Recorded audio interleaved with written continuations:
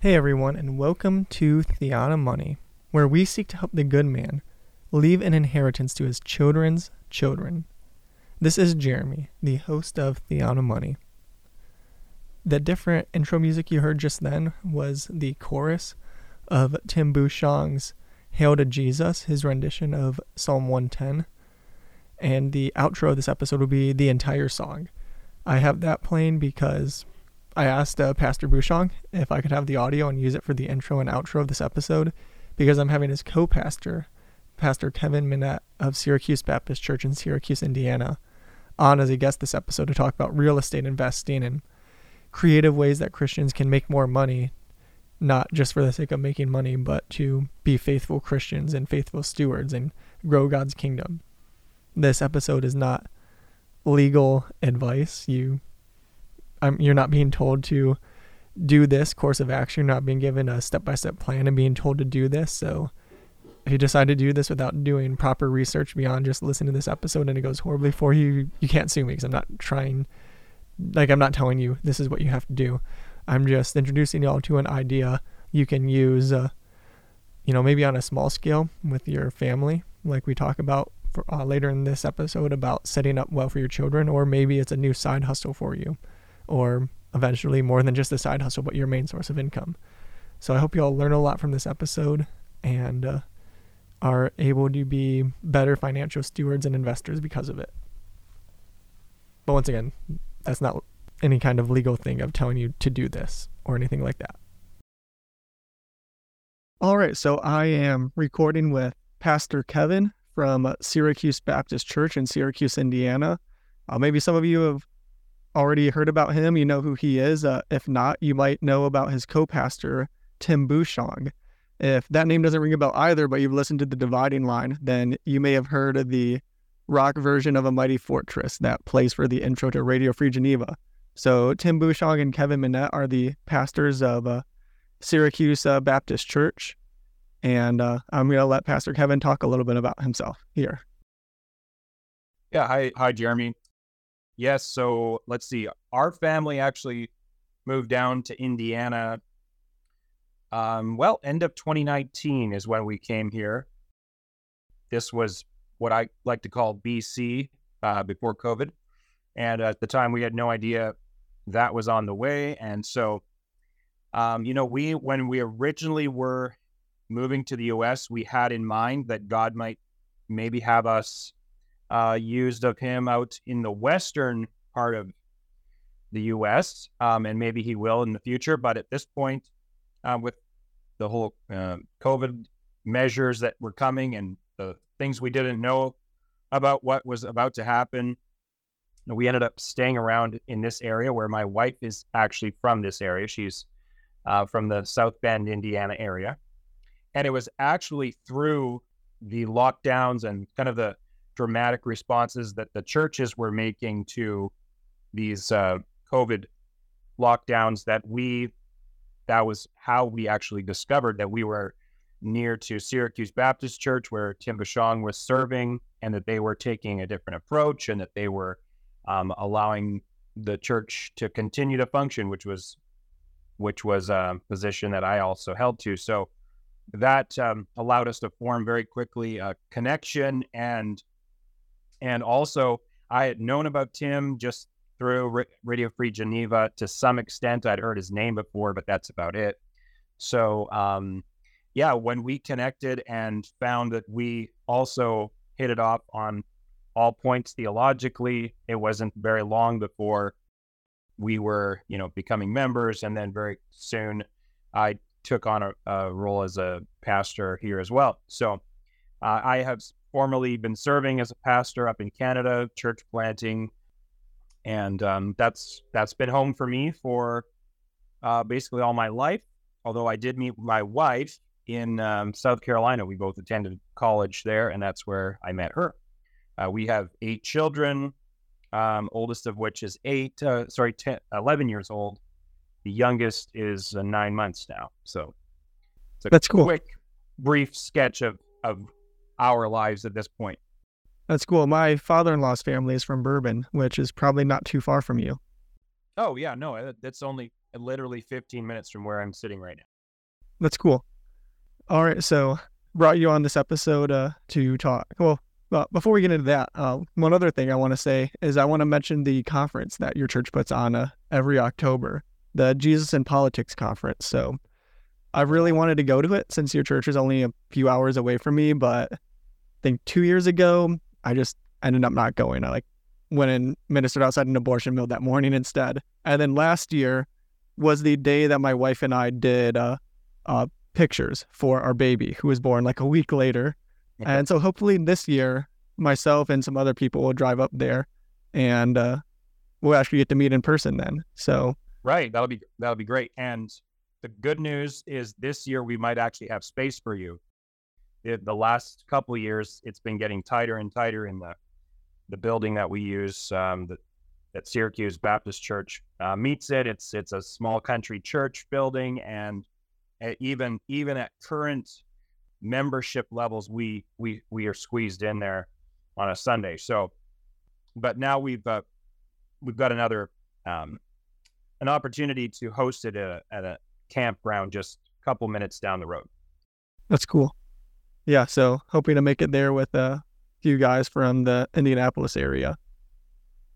Nice. So anyways, getting into this episode, we're going to be talking about realty. So Pastor Kevin is a realtor, but before we dive into that, I also wanted to let him talk about his side business a little bit and link to that in the description of this episode.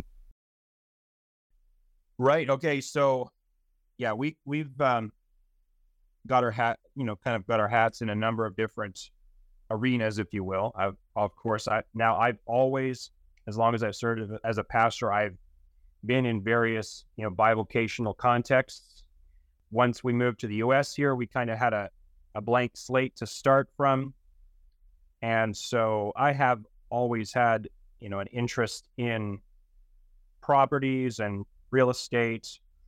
But we also have friends and family that own and actually manufacture a whole line of, cosmetics, soaps, lotions, mostly, the sort of things that ladies would want, but it's all clean, natural based, organic product.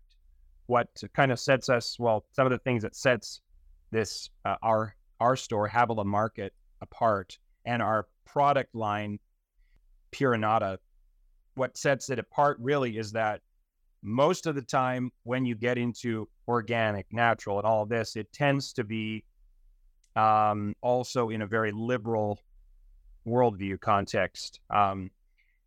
However, in this context, and the formulators, the manufacturers, our friends, we're approaching it completely from a Christian worldview context, a stewardship mindset, taking care of the bodies God has given us mindset, and also, just stewarding, taking dominion, that kind of framework. So our starting point is very different, and that vibe is very clear for anybody who walks into our store or visits our website at havilah.market. That's cool. It's good to see more Christians getting into talking about being healthy and stuff like that. Like John Moody, I don't know if you've heard of him. Yes, I know John. Yeah, okay. I've gotten to listen to a lot of his stuff. I haven't gotten to meet him personally yet. Apparently, my pastor, Darren Stitt, has gotten to meet him at a conference they both spoke at. But guys like him and my friends Jason Garwood and Dr. Anthony Silvestro, guys like that, talking about Christians being healthy to the glory of God. And then maybe we can have the different aspects of health not dominated by weird new age people and liberals and stuff like that. Right, exactly. Hey, by the way, John Moody is actually coming to our conference this fall. So if you come, you'll see him.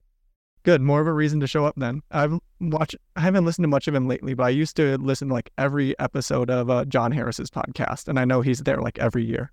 Oh, yeah. So that'll be good. I'm looking forward to it, hoping to make it up there for it. All right. So the main topic of this episode is talking about realty. So is that your main source of income, or does Havilah actually bring in more for you? So Havilah Market, Havilah. Okay. It's hard to quantify necessarily because everything is scalable, right? So this store that I'm actually sitting in right now, we're only just 1 year in. So we have 1 year of economics to look back on. And no, I mean, it's something that we can scale and, compete with the real estate world. But now let me just be clear. I'm not a realtor in the technical sense of having gone through a real estate licensing or anything. However, there is huge opportunity. In fact, I would argue better opportunity for investors if you stay out of becoming a realtor and actually just invest in properties, which is what I do. So yeah, some of what we do is literally just we try to purchase, especially in this market right now where we're facing so much, increasing interest rates. You're finding more and more people who purchase properties, when interest rates were low, and now they're maybe 3 years into this mortgage, and all of a sudden they need out. Well, at this point, they've bought properties, many of them who bought properties at a very inflated price, at a very low interest rate, and they have, at this point, nearly zero equity in their homes. And now they're trying to get out of the home for whatever reason, maybe a move, a relocation, new job, whatever the situation is. And they're having a hard time turning that home over, because if they want to sell that place, they're in a scenario where they're literally going to have to, especially if they go through a real estate agent, they're going to have to pay money to sell their house. You see what I'm saying? So because the realtor fees are more than the equity they have into the house. Exactly. So that's where we're able to come in and help scenarios like that, and pay, top dollar. And the way we do it, a lot of times we're taking properties and then renting them, doing like a rent to own model to another potential owner. So yeah, there's many strategies that we're using in this market, but definitely I think Christians should definitely be in the real estate world. I think there's huge potential. And by the way, I think Christians should be the landlords. So that's what we try to do. Yeah, I've heard a lot of different stuff from different people recently about how great it is in real estate. I've been listening a little bit to the Benham brothers recently. Do you remember those two guys? Yeah. They got kind of blown up with their HGTV show that never happened a decade ago and all of that. Yeah. And they apparently got their start in business with real estate. And I think Cross Politic had someone in real estate on. I think it was Cross Politic. Some podcast I was listening to recently had someone on talking about like just comparing numbers of investing in the stock market versus investing in real estate. And investing in real estate almost always beats the stock market. Oh, absolutely. Yeah. Well, and really, I mean, obviously you can have a sour deal, but real estate is a very forgiving investment. And, it can be a matter of just wait, and you can end up doing okay. But, so even a bad deal isn't a terrible deal usually. And with investing in real estate probably comes all of the things you can claim on taxes the following year to help with that. Absolutely. There are so many tax advantages in the real estate. Once you get into real estate, especially if you're, buying properties, holding those properties, putting new equity into the properties through home improvement.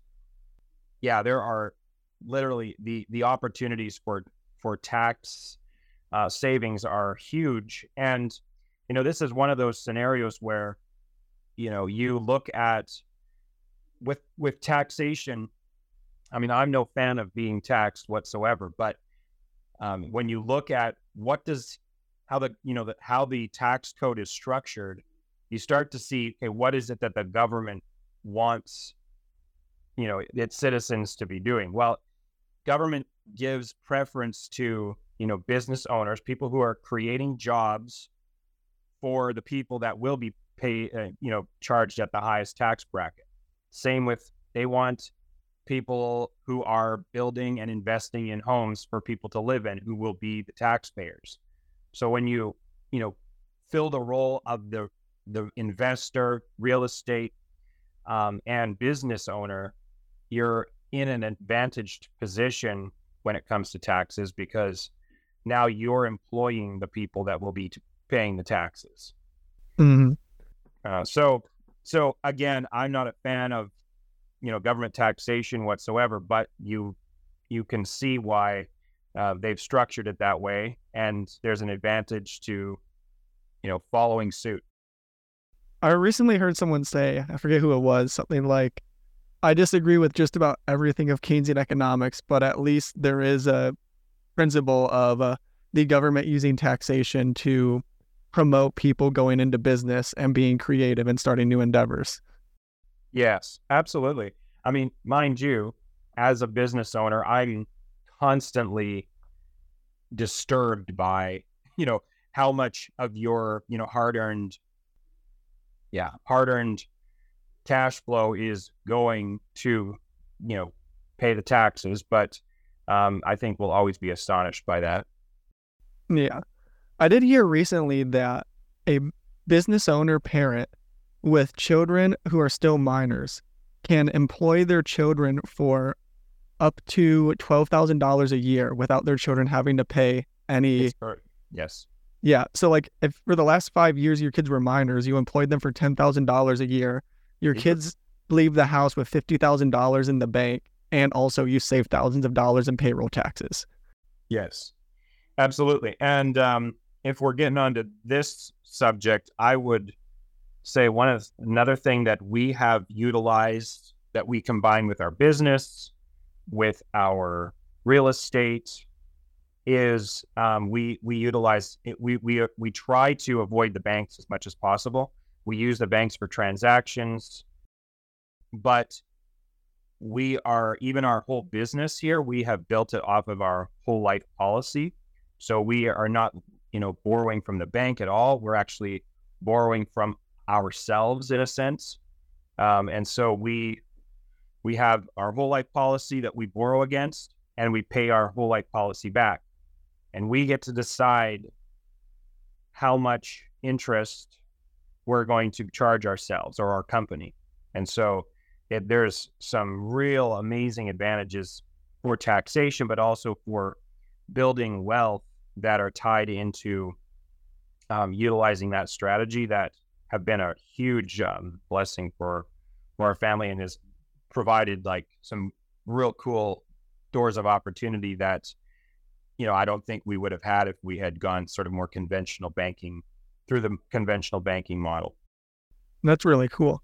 So what are some of the ways that you make money off of doing stuff like this? I know like if you can fix up the house and flip it, or renting it out, probably are the most generic. Is that pretty much it? Or are there other creative ways you can make money off of this? And also the tax avoidance, legal tax avoidance, not tax evasion, we already mentioned.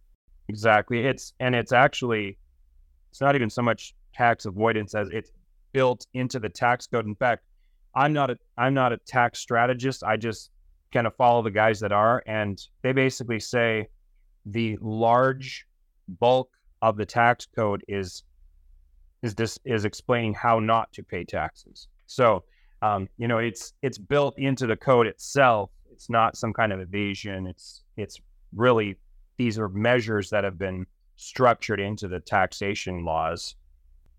And if you have strategists that can give you advice how to structure things, you can really leverage that and be in a position where you're ahead of the game, rather than constantly paying huge portions to the tax man.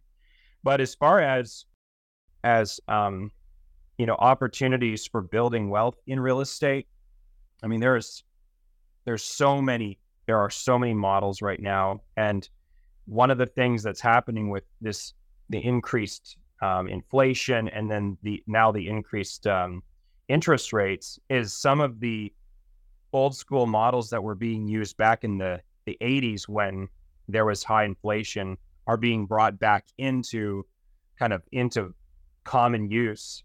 in the real estate world. For example, one of the things that we've been utilizing is what's called a creative financing structure, where once again, we avoid, when we're purchasing homes, we're essentially avoiding the banks altogether.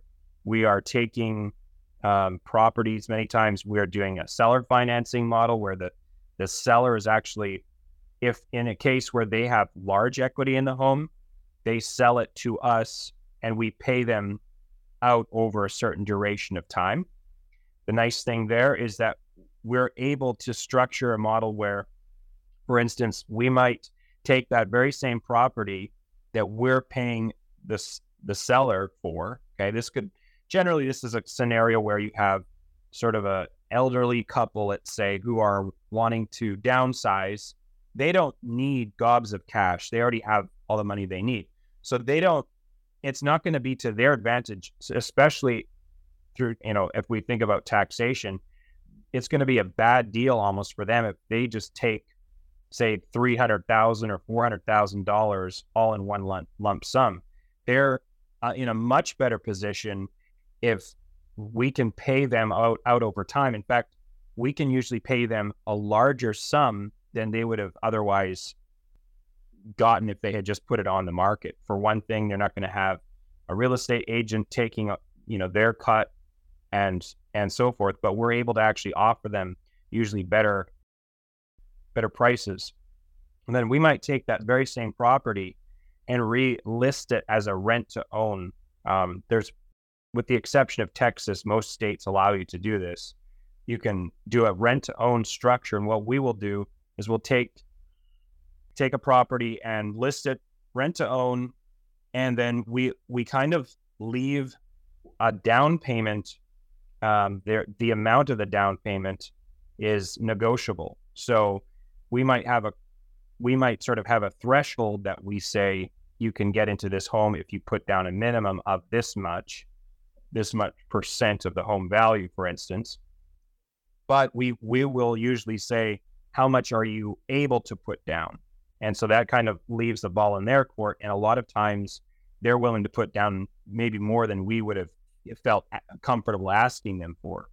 And one of the things that we structure into our deals is that down payment is non-refundable. So they go into this deal completely aware that the money that they're putting on as a down payment with the intention of, purchasing this property in the future, they're renting to own it down the road, that money that they're putting down up front, if they back out of the contract, we don't give that back to them. That's part of the contract deal. So if for some reason down the road they determine that they need to move or whatever, we might, out of kindness, maybe give them some money for the move to help them with costs and so forth. But as far as the contract is concerned, we don't owe them any of that down payment money.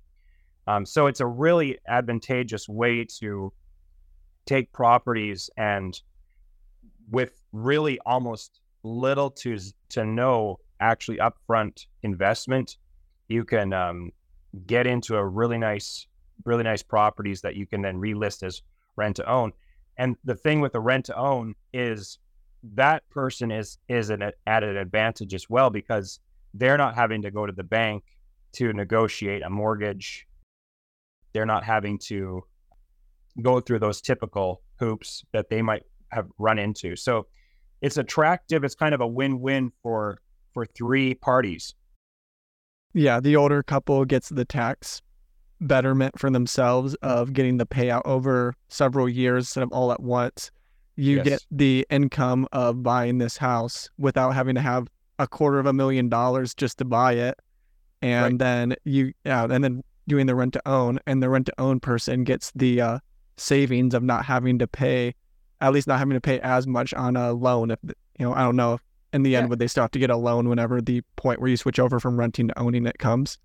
Yeah, I mean, so that could be an option for them if they at some point said, hey, we want to take ownership, but we don't have all the funds right now. We're going to get them a mortgage or a loan and finalize this home.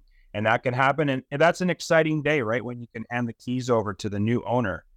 And so, yeah, it's really a huge part of this is just finding strategic, creative ways to do a lot of these services in-house and not always just be reliant on the, kind of the banking system.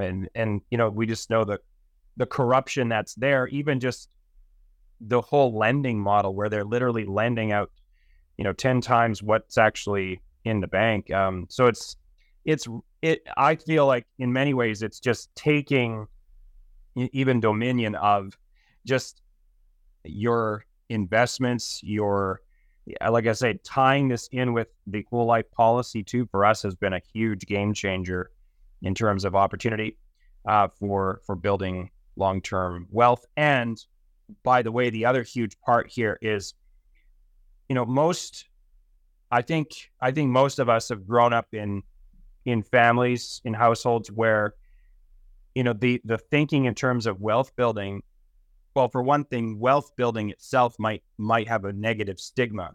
But beyond that, there's sort of a mindset of it's every man for himself. We're all trying to get to retirement, But if you can build a structure, and by the way, this whole life banking model really supports this idea of generational wealth building, because here's an example. So my policy only has so much capacity. Okay. So it's only structured to allow so much equity or so much, volume of cash value in it. So at some point you saturate, you basically fill up your policy's capacity for cash. At that point, you can open up other policies under, say, your spouse, your children, or if it was a case of, a grandparent, you could open them for your grandchildren. And so those policies become like a cash storage vehicle.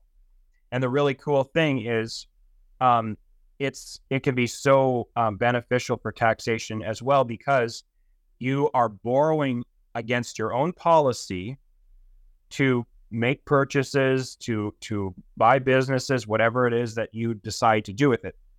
And so that is debt, right? So you are creating a debt scenario, but it's not debt to a bank. It's literally debt to yourself, debt against your own policy.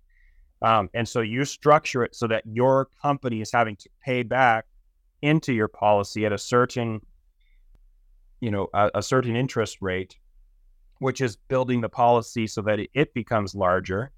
But meanwhile, in terms of taxation, you're viewed as having, this debt. It's debt, but really it's debt to yourself. But then in this generational context, you're able to then take those policies and write into it that these policies are, for instance, there's a death benefit attached to the whole life policy. So in the case of death, that money is then transferred tax-free to the next generation. And so this is a whole other podcast likely, but the advantages for long-term generational wealth building are huge. And I think for, I'm just based on my bit of information and knowledge of you, I think you're probably thinking from a, post-millennialistic mindset. I mean, hey, I feel like this model really ties into, that the opportunity to, grow a legacy and a life, generational wealth, set your children up well for the future ties right in with, I think a very Christian-minded worldview. Yeah, I open every episode mentioning Proverbs 13:22 about leaving an inheritance for not just your children, but their children as well. Right. And stuff like this is good because all of our crazy inheritance taxes. My friend Dustin, he does the Christ and Capital podcast, and a couple of years ago, he told me the gift tax actually originates from people giving gifts to their kids and grandkids before they died to avoid inheritance taxes, and the government basically being like, wait, they're avoiding inheritance taxes. I got to get a piece of that. And that's how the gift tax started. Okay. Interesting. Yeah. So That's crazy. So yeah, now you can't just think, oh, I'm in really bad health. I don't know how much longer I have to live. I'm going to write my kid a check for $50,000 because if it's 10,000 or more, it gets taxed as a gift tax. Yeah, interesting. It's crazy, all of this stuff the government does.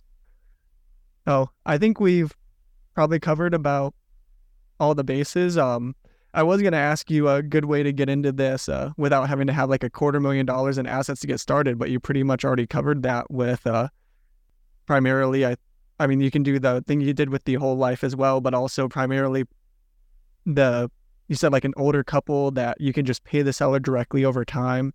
And like, yeah, then you don't need to have $250,000 in savings or something like that to get started in something like this. You just got to have a little bit. Honestly, some of the best and longest guys that have worked in real estate for the longest, many of them actually don't put any money down on properties. They are acquiring large, beautiful homes with no money down at all. And they're not going to the banks. They are not, and it's not just because they have a whole bunch of money. They're actually not buying it with their money. Most of them are using some kind of terms, some kind of creative financing model. Because think about it, even if you're a very wealthy man and you take your money and say put a couple $300,000 on a home, and you say, look, I own this place outright. Well, but you still have $300,000 tied up in a box, right? So that being a house. And so if you can utilize creative financing models, you can really leverage that cash flow and multiply your dollar times over and over again. Yeah, and that's really great ways that we can have Christians doing really well financially, not just in some bad way of idolizing riches, though I'm sure some people would try to say any kind of Christians acquiring more than the bare necessities idolizing riches, but in a way that glorifies God. I mean, look at the Old Testament. Abraham was super wealthy, David, Solomon. You have a lot of super wealthy guys that, though Solomon kind of went crazy at one point, for the most part, pretty godly people that were very wealthy, and other than times in their life where they went astray that the Bible records, were very godly with their wealth. David donated thousands of pounds of gold to the building of the temple, billions of dollars at today's gold valuation. Right.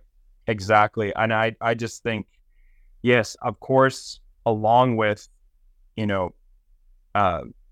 thinking very biblically, I think about investing and wealth building and all of these things you're bringing in, is just having also a Christian worldview of how to utilize wealth. I mean, number one, how to build it, but number two, how to use it for God's glory, because obviously, money, it can be very, very abused, but it can also be used for a great purpose. And that's the track we're on. So yeah, with wealth and using tricks that what ways could I, when I have kids and grandkids that are looking at getting their own house, what ways can I try to help them save, paying $100,000 or $200,000 over the course of their mortgage to the bank and their interest? And what ways can I try to help them save money and, make myself the bank or something like that for them to buy a house to save them all that money on interest? Yeah. I mean, are you asking the question or just... Oh, I was kind of saying that out as an idea, but yeah, if you want to answer. Oh, yeah, no. No, you're right on track. But yeah, because on the one hand, you could become the bank for your child who wants to build a house. You could lend him the money instead of the bank. Or better yet, you could open a whole life policy for him when he's a little kid. And it's super cheap at that point to get a whole life policy. You're putting in such small money, but that is going to build huge value over the course of the next, say, 18 years. That's money that he could have for, if he's going on to some kind of college program or something of that nature, depending on what area of pursuit he is in. Or if he wants to then take that money once, it's kind of been put into his trust, you've taught him how to use this policy well, he could take it and start flipping homes or, build a business off of it. So yeah, the opportunities are there. We just have to kind of stop being so lazy and actually make use of them. I think a lot of, even for myself, I think about things that I've only become aware of in the last, say, 5-10 years. And it's like, oh man, if only I had known this opportunity was there before. But, as they say, the best time to start, if you didn't already start, is just let's start now, and I think many guys, are just like, well, I'll get around to figuring that out eventually. But it's like, this is, I think, should be pretty high on the priority list. Yeah, I think that's really good. And I don't have Zoom Premium, so it's going to be closing here in like 30 seconds. So if there's any last comment you want to make in that time, go ahead. No, I appreciate it, Jeremy. This was great. If you want to get in touch with me, you can go to our website, havila.market, or you can email me at kevin.minnett@gmail.com. Great. And I'll put those in the description of this episode. So if people forget them or are driving and can't write them down, then they'll be able to get it there too. Thank you so much for your time, Pastor. Thanks, Jeremy. Thanks for listening to this episode, everyone. I just want to ask, if you like Theana Money, that you subscribe to the podcast. If you haven't already done so, turn on the auto download and tell your friends about the podcast. So that was this week's episode of Theana Money. As we go, I want to remind everyone the law of the Lord is perfect, sure, right, pure, clean, and true. So go apply that law in light of the gospel of Christ's atoning death and resurrection to every area of life. Grace and peace, friends.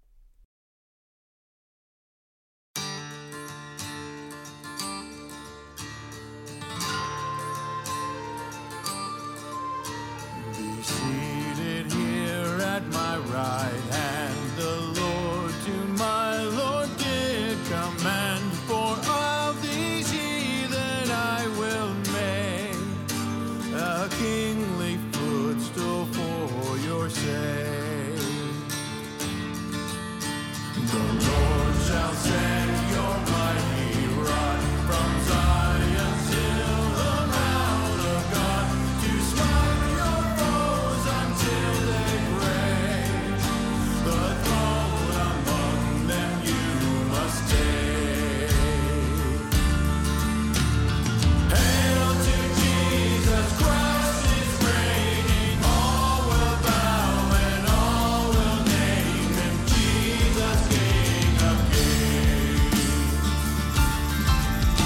Upon your head a crown of dew, your mourning makes the old things new, and all who see your holy crown will bow before you in that hour. Hail to Jesus Christ is reigning. All will bow and all will name him Jesus, King of kings. Melchizedek, a kingly priest, in you his light is now increased. Your life the offering that you gave, the price was paid, you left the grave. Hail to Jesus Christ is reigning. All will bow and all will name him Jesus, King of kings. The kings who fight against my Lord shall taste his wrath and meet his sword. Upon their corpses he will look.